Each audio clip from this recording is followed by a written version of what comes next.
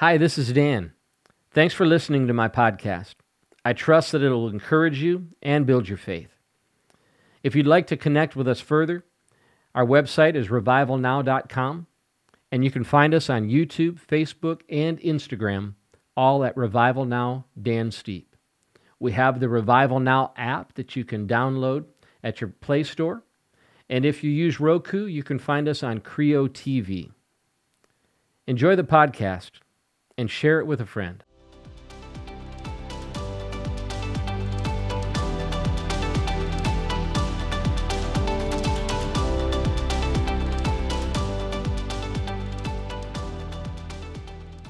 Hi, welcome to Spiritual Talk. I'm Dan Steepe, and this episode is being brought to you by Vollara with Active Pure Technology. If you'd like to know how to get an FDA-approved, NASA-used technology in your home, business, or car that reduces 99% of airborne and surface pathogens, including mold, fungus, bacteria, including staph, and viruses, including SARS-CoV-2, from which COVID-19 comes from, email the address on the screen, info@gmail.com. Well, thanks for joining me on this episode. We're going to be looking at the Bible proofs of the pre-tribulation rapture. The reason it's important to understand what the Bible has to say about the pre-tribulation rapture, it's really about victory. You see, you can't simultaneously believe that the church has dominion over the devil and also believe that he's going to have dominion over the church during the tribulation. And that would be the case with any kind of a mid- or post-tribulation rapture theology. So we're going to look at the Bible proof for the pre-tribulation rapture.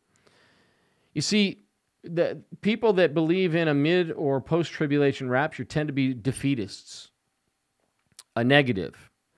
And that kind of defeatism will bleed into your theology. And you'll believe that if the devil has dominion over the church in the rapture, maybe he has dominion over the church now, or dominion over your body, or your life, or your home, or whatever it might be. So you have to be really careful about that. One of the scriptures we want to look at is in 1 Thessalonians chapter 4, verses 13 through 18. We're going to look at a lot of scripture in this episode. In 1 Thessalonians chapter 4, verses 13 and 18. The Apostle Paul says, I do not want you to be ignorant, brethren, concerning those who have fallen asleep, lest you sorrow as others who have no hope. For if we believe that Jesus died and rose again, even so God will bring with him those who sleep in Jesus. For this way we say to you by the word of the Lord, that we who are alive and remain until the coming of the Lord will by no means precede those who are asleep. For the Lord himself will descend from heaven with a shout, and with the voice of an archangel, and with the trumpet of God, and the dead in Christ will rise first. Then we who are alive and remain shall be caught up together with them in the clouds to meet the Lord in the air, and thus we shall always be with the Lord. Therefore, comfort one another with these words. And these words would only be comforting if the rapture was a pre-tribulation rapture. You can't comfort yourself with these words if it's a mid or post-tribulation rapture. The only way that these words are comforting is in the context of the pre-tribulation rapture. And it says that we will meet the Lord, right? We who are alive and remain shall be caught up together with them in the clouds to meet the Lord in the air. That's the difference between the rapture and the second coming of the Christ. The rapture is not the second coming of Christ.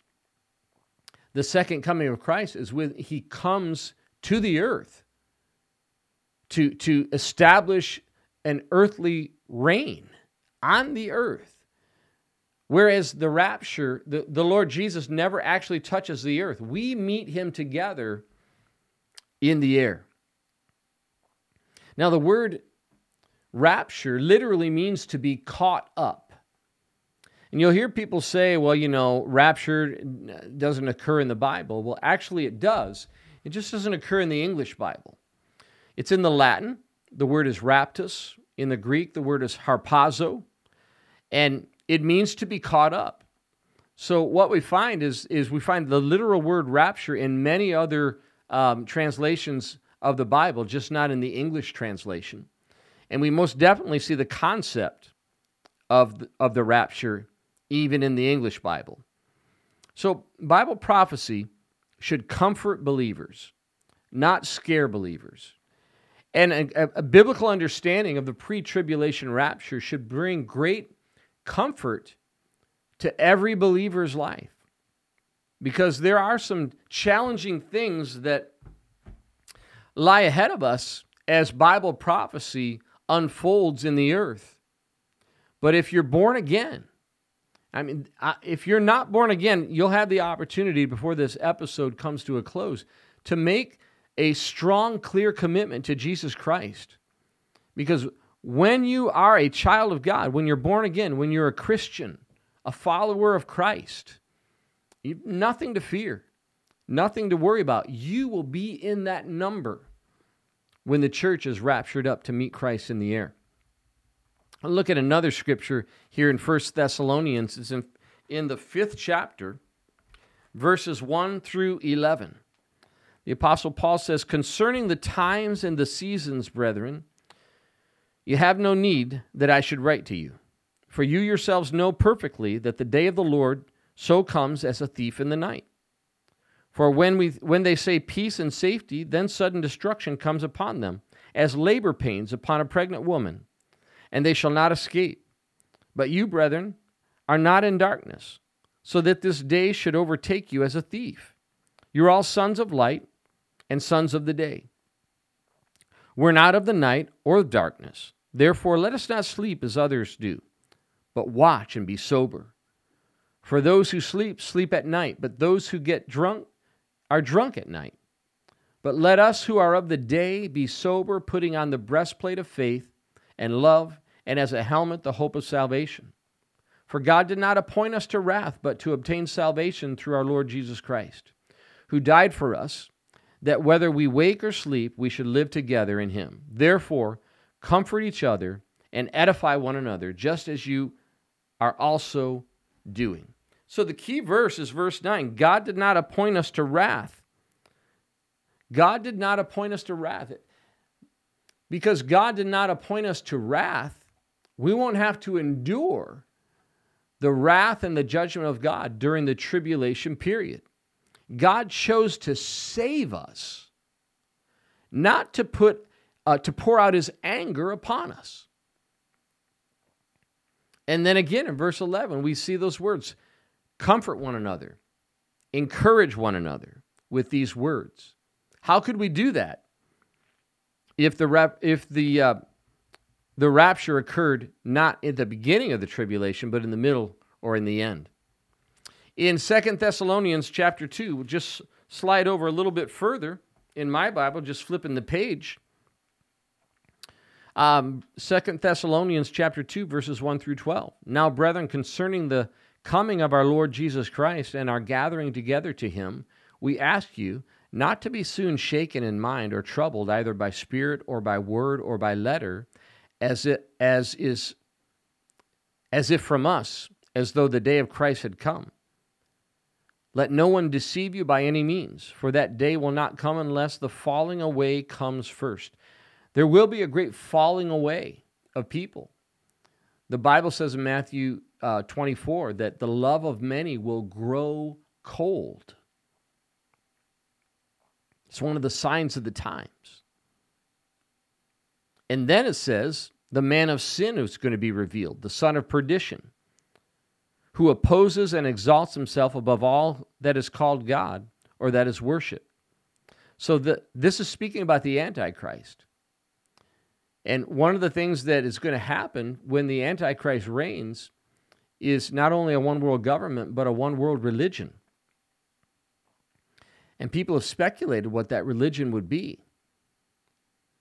Some say Christianity, Islam, but it's pretty clear from Scripture that the Antichrist is going to oppose and exalt himself above all that is called God or that is worshipped. So this one world religion is going to be different from anything that we're familiar with today.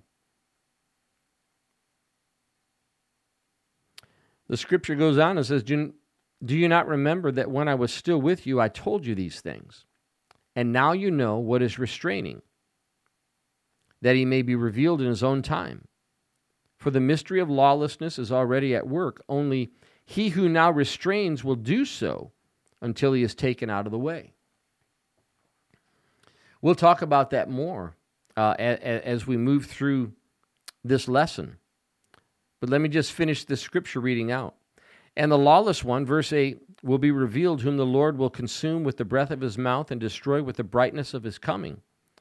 The coming of the lawless one is according to the working of Satan, with all power, signs, and lying wonders, and with all unrighteous deception among those who perish, because they did not receive the love of the truth, that they might be saved.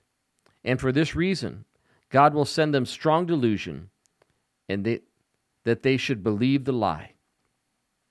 So the Antichrist, when he comes, is going to be highly charismatic, highly deceptive, and many people will fall prey to his deception, even those who profess to be Christian. So we see here, again, talking about this coming of the Antichrist. Now, the Antichrist doesn't come until the tribulation period, because the one who is restraining or holding him, preventing him from doing what he wants to do, is the church. It's the body of Christ. It's not the government. It's not the Holy Spirit. Both of those things will still be present during the tribulation. And the Antichrist won't reign until the tribulation period. What's the one thing that is moved out of the way? The church at the rapture, the pre-tribulation rapture, when the church is caught up out of the earth. You see, so many people in the world think the church is the problem, but the church is the solution, and the church is the only thing preventing the spirit of Antichrist from totally locking down the world even now. I want you to turn with me to Matthew chapter 13. Matthew chapter 13. There is a parable about the wheat and the tares.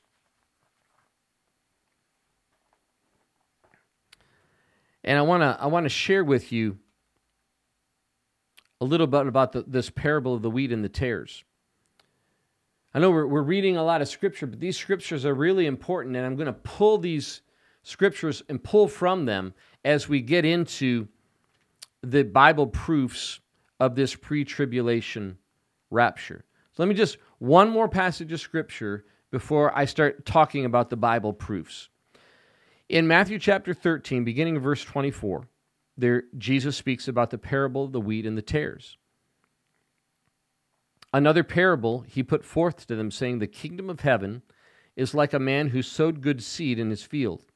But while men slept, his enemy came and sowed tares among the wheat and went his way.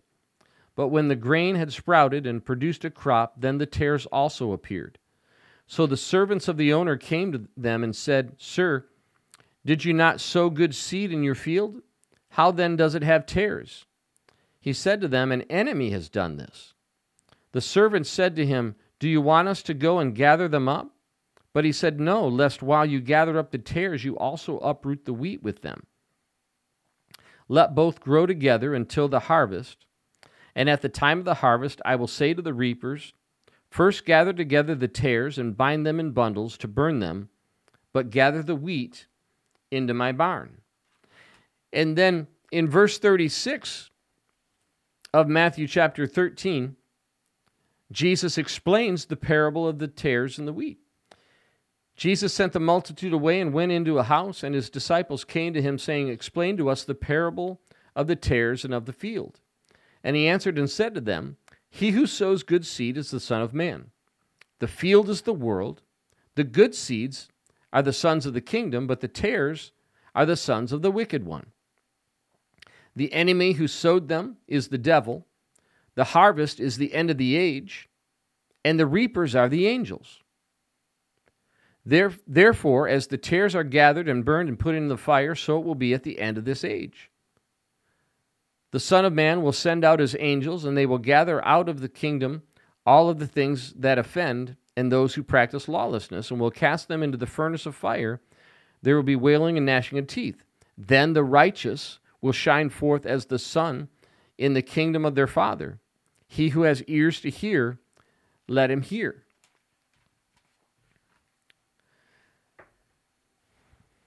In this parable of the wheat and the tares, we see that the tares, the seed for the tares was sown amongst the wheat. And what makes this so difficult is tares look almost exactly like wheat. And so it'd be so difficult to differentiate between the two. And when they remember, as this parable is explained, the tares, let me find it here. Oh, I'm on the wrong page. There we go. The tares, okay. The tares are the son of the wicked one, and the good seeds are the son of the kingdom. And the angel of the Lord is the one that does the reaping. And when he was asked if they should go ahead and remove the tares, he said, no, so that you don't uproot and harm the good wheat. You see, this is the judgment. It's talking about the judgment.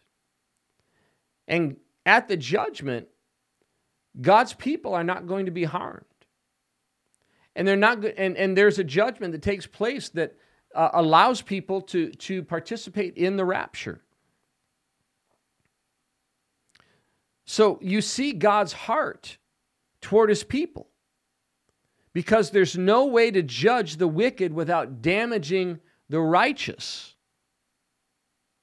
They're separated. It's interesting. Every time something bad happens in the world, people say, there's always people that say this is God's judgment. But as you look at Scripture, you understand what God's heart is toward his people. God's people are not going to endure his judgment and his wrath. That's going to be poured out during the tribulation period. So when something bad happens in the world, it's not God's judgment. People have no idea how bad God's judgment is going to be. The Bible says there are bowls in heaven filled with God's judgment and wrath, and they're going to be poured out during the tribulation. We haven't seen anything yet.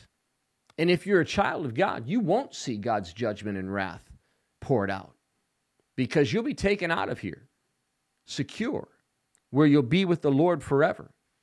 The Scripture lets us know that's not God's heart toward people. The harvest is at the end of the world. You know, the Bible, one of the things that the Bible calls Christians as ambassadors. We're ambassadors of God's kingdom. Any country that calls their any country that's going to go to war, they always call their ambassadors home before they go to war, before they invade. And the pre-tribulation rapture is the calling home of God's ambassadors to the earth. We're God's ambassadors on the earth. Our citizenship is in heaven. That's what the Bible tells us in the book of Ephesians. And the rapture is God calling his ambassadors to the earth home to heaven. And we'll see those pictures throughout Scripture and throughout this lesson. You know, I won't read each of these scriptures for time's sake, but one of the first Bible proofs of the pre-tribulation rapture is just the fact that we see 6 raptures in the Bible. So not only is the word rapture in every version of the Bible except the English version, and not only is the concept of the rapture throughout Scripture, we're going to actually see that there's more than one rapture in Scripture. The first one is in Genesis chapter 5, verse 24. That's where Enoch was raptured out of the earth. It says he walked with the Lord and then he was not, because God took him up out of the earth. We see in 2 Kings chapter 2, verse 11, where Elijah was caught up in a whirlwind and raptured up out of the earth. We see in Acts chapter 1, verses 9 to 11, how Jesus ascended to heaven. He was caught up out of the earth and ascended to heaven. In 2 Corinthians chapter 12, verses 2 through 10, the Apostle Paul talks about how he was caught up into the third heaven. Caught up, that's the word translated from rapture. And of course, from the scripture that we read already in 1 Thessalonians, both in 1 Thessalonians chapter 5 and in 1 Thessalonians chapter 4, the rapture of the church. And then there are the two prophets in Revelation chapter 11, verses 11 and 12. Two prophets that are raptured up out of the earth. So not only is the rapture in the Bible, in word and in concept, but there are multiple instances of raptures that took place in the Bible. I feel like I should read a couple of them because I know many people will watch the episode and they won't necessarily have a Bible with them, might be listening to the episode, or just won't look up these scriptures in the Bible. So in Genesis chapter 5, verse 24, I have a very uncooperative Bible. The spine is busted in it, and it just wants to flip and do whatever it wants to do. Genesis 5:24, and Enoch walked with God, and he was not, for God took him. 2 Kings chapter 2, verse 11.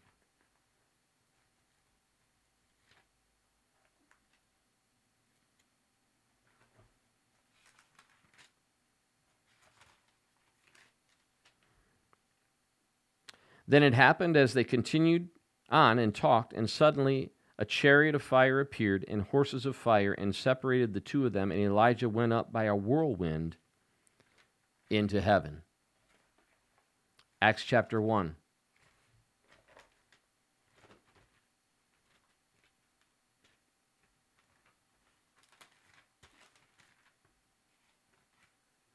Acts chapter 1, verses 9 through 11. And now when he had spoken these things, while they watched, he was taken up, and a cloud received him out of their sight. And while they looked steadfastly toward heaven as he went up, behold, two men stood by them in white apparel, who also said, Men of Galilee, why do you stand gazing up to heaven? This same Jesus who was taken up from you to heaven will so come in like manner as you saw him go into heaven.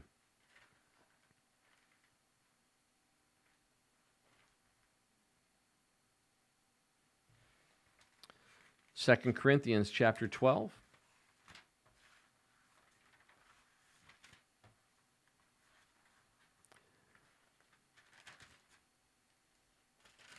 I won't read the entirety of this one.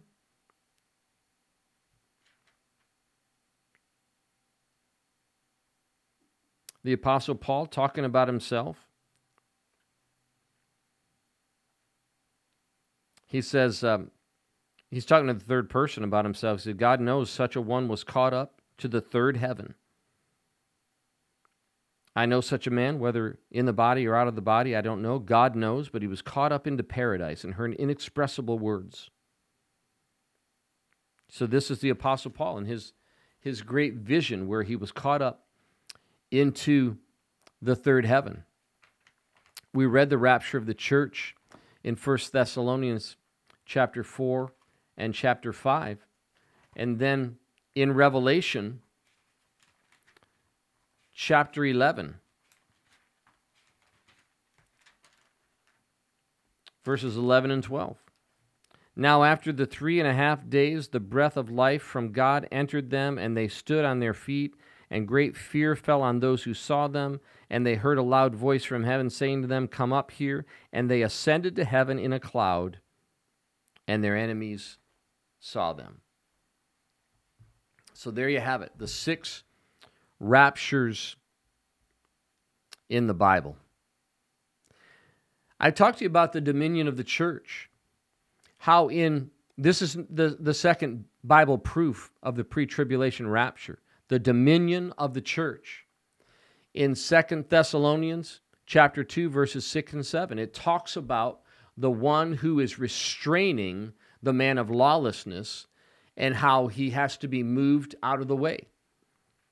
You know, Satan runs on God's clock. He's always had someone in the wings that would step up and be the Antichrist, because Satan doesn't know. He is not all-knowing. God is the only one who's all-knowing. Satan's not actually as powerful as people give him credit for. And so, even though there have been antichrists in the wings, they were prevented. There was one, the body of Christ here on the earth, restraining them, preventing. We're talking about the dominion of the church. That's the role of the church, to walk in dominion, to fight and withstand the powers of darkness, to hold it at bay, to walk in victory, and to defeat them. Now, dominion, in Scripture, we find that dominion transferred from Adam to Satan in the original sin. And you know that's true because if you turn with me in Luke's Gospel, chapter 4, see what Satan says to Jesus during this wilderness temptation. Luke chapter 4, verses 5 and 6. Satan said, all right, then the devil, taking him up on a high mountain, showed him all the kingdoms of the world in a moment of time. And he said to him, all this authority I will give you. So we had this dominion and authority. It was transferred to Satan, because that's a really haughty and arrogant thing for him to say to Jesus unless it was true. Satan said to him, all these things I will give to you.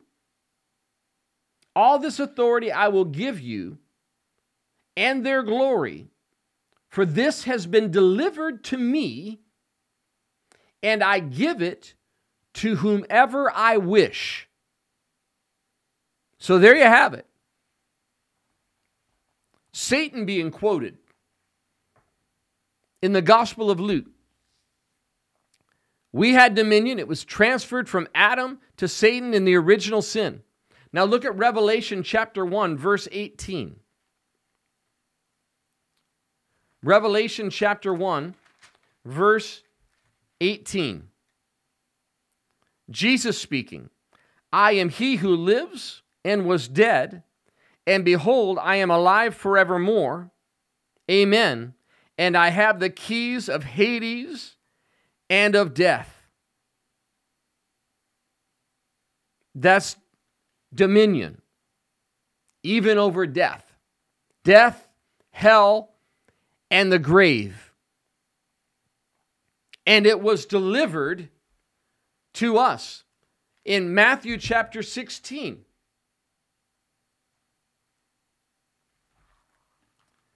Matthew chapter 16. Jesus said to Peter, I will give you the keys of the kingdom of heaven, and whatever you bind on earth will be bound in heaven, and whatever you loose on earth will be loosed in heaven. its dominion, its authority, the keys of the kingdom, the keys to death, hell, and the grave. Now look at Ephesians chapter 1 with me. Remember, Jesus took that back from Satan and he transferred it back to us, God's people, the rightful owners. And this is what the Apostle Paul spoke concerning us in Ephesians chapter 1, verse 20 to 23. He's talking about this mighty power which he worked in Christ when he was raised from the dead and seated him.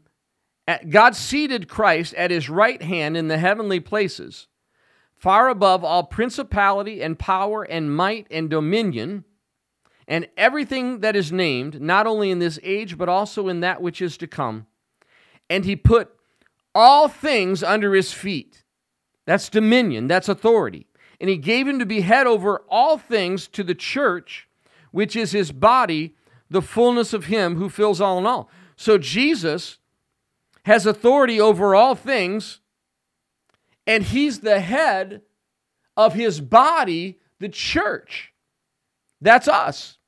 Now look at Ephesians 2, verse 6. It says